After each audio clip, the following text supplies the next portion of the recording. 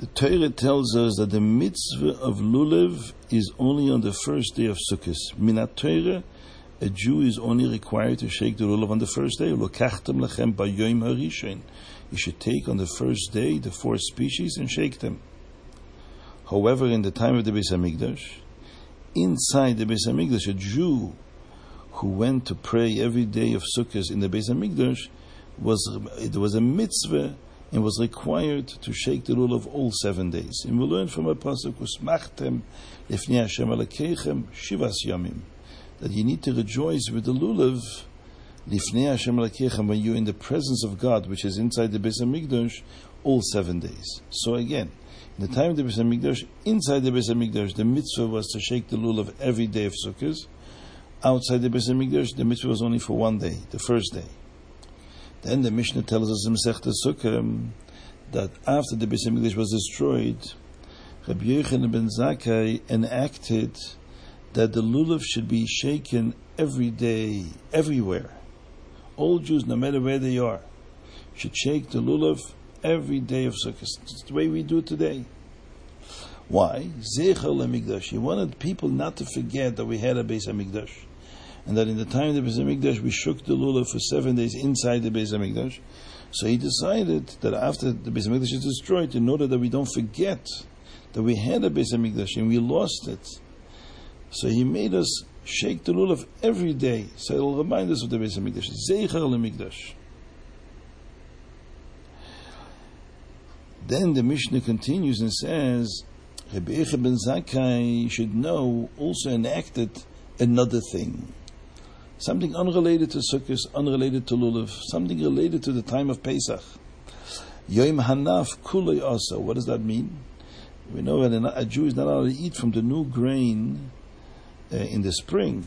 You have to wait until the 16th of Nisan, the second day of Pesach, and then the Kohen would bring in the Beis Hamikdash a special offering called the Omer, from flour, from the new crop. And after the Omer is offered on the 16th of Nisan, Jews were permitted to now enjoy the new grain from the new year. Now, in the Torah it seems that this suspension of the prohibition from eating from the new crop is contingent on the Kohanim bringing the Omer in the Beis Hamikdash. In other words, the 16th of Nisan, a Jew wants to eat from the new grain, he has to find out whether the Kohen already offered the Omer. Maybe sometime in the middle of the day, whenever they do it, whenever they get around to it. Until the Kohen doesn't offer the Omer, you're not allowed to eat from the new grain. There's another pasuk though that says that as soon as the 16th in the morning arrives, a Jew is allowed to eat from the new crop. Be'etzem hayom hazeh. In one pasuk it says, Ada v'yachem es omer atnufa. A Jew is supposed to refrain from eating from the new grain until the Kohen offers inside the Beis Hamikdash that flour offering, which is called the Omer. In another pasuk it says, no. A Jew is only supposed to refrain until etzem hayom hazeh. As soon as the crack of dawn of the 16th of Nisan arrives, a Jew is allowed to eat from the new grain. So the Gemara says it's a contradiction. So the Gemara says in Menachos it's not a contradiction. It depends. If there is an Omer, you have to wait for the Omer. But if there's no Omer, let's say there's no Beis Hamikdash, the offerings are not offered. So then at that time, as soon as the 16th arrives, the prohibition against eating from the new crop is suspended automatically. Came Rabbi Yochanan ben Zakkai, and he made a new law. He legislated the Yom Hanaf Kulei Asa, that Jews, after the Beis Hamikdash was destroyed, should refrain from eating from the new grain the entire day of the 16th. They should wait till sundown. And only after sundown of the 16th should they start eating from the new crop. Why is that? Because he said, Mehera Yebana Hamikdash. What if the Beis Hamikdash gets built very soon? And when the Beis Hamikdash is built, obviously they offer all the offerings again, including the Omer. In which case, Jews now are required to wait, according to the Torah, until the Kohen offers the Omer. If we're going to allow Jews to eat during the time of Golus, where we don't have a Beis Hamikdash, following according to the pasuk, that you're allowed to eat right away at dawn. Since there's no Omer that day, so the day itself, as soon as the 16th arrives, you're allowed to eat from the new crop. And Jews are going to do this year after year. And then when Mashiach comes, the Beis Hamikdash is rebuilt. They won't remember that now, since there's a Beis Hamikdash and there's an Omer, they have to wait until the Kohen offers the Omer. They'll be used to eating right away in the morning. For breakfast, they eat from the new grain. So Rabbi Yochanan ben Zakkai said, listen, let's be cautious. And Jews should refrain from eating from the new crop the entire day of the 16th. So when Mashiach comes and the Beis Hamikdash is built, we'll be prepared.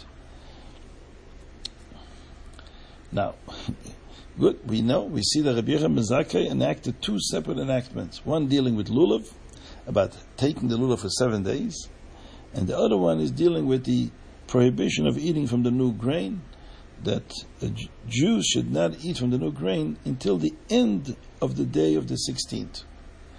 The question is, why is that second enactment mentioned in this Mishnah? The Mishnah is in Masechta Sukkah, in Perek Lulav HaGozel, dealing with the laws of Lulav. Why is the Mishnah bothering to mention, you should know, Rabbi Yochanan ben Zakkai also enacted this thing about the Omer? And Tosfos asked the question, Rabbi Yochanan ben Zakkai instituted many things. It's not the only two enactments that is attributed to Rabbi Yochanan ben Zakkai. Why is then the Mishnah mentioning this second extra enactment that has nothing to do with lulav? It says Tosfos that apparently Rabbi Yochanan ben Zakkai enacted these two things at the same day, in one sitting. But whenever he instituted this practice of shaking the lulav for 7 days, he also proceeded to enact this law about the Omer, that Jews should wait till the end of the 16th of Nisan and refrain from eating from the new grain. The question is, why would Rabbi Yochanan ben Zakkai enact these two things together? I mean, we're dealing with two separate practices that are two separate parts of the year, separate holidays, 6 months apart. Why did Rabbi Yochanan ben Zakkai engage in the enactment of both these two practices? Dafke these two. So there is a beautiful vote from one of the Gerer Rebbes, I think the Imre Emes.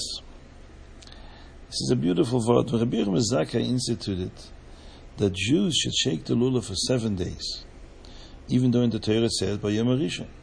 So he says Eichel HaMikdash, because inside the Beis Hamikdash, once upon a time, we used to shake the lulav 7 days.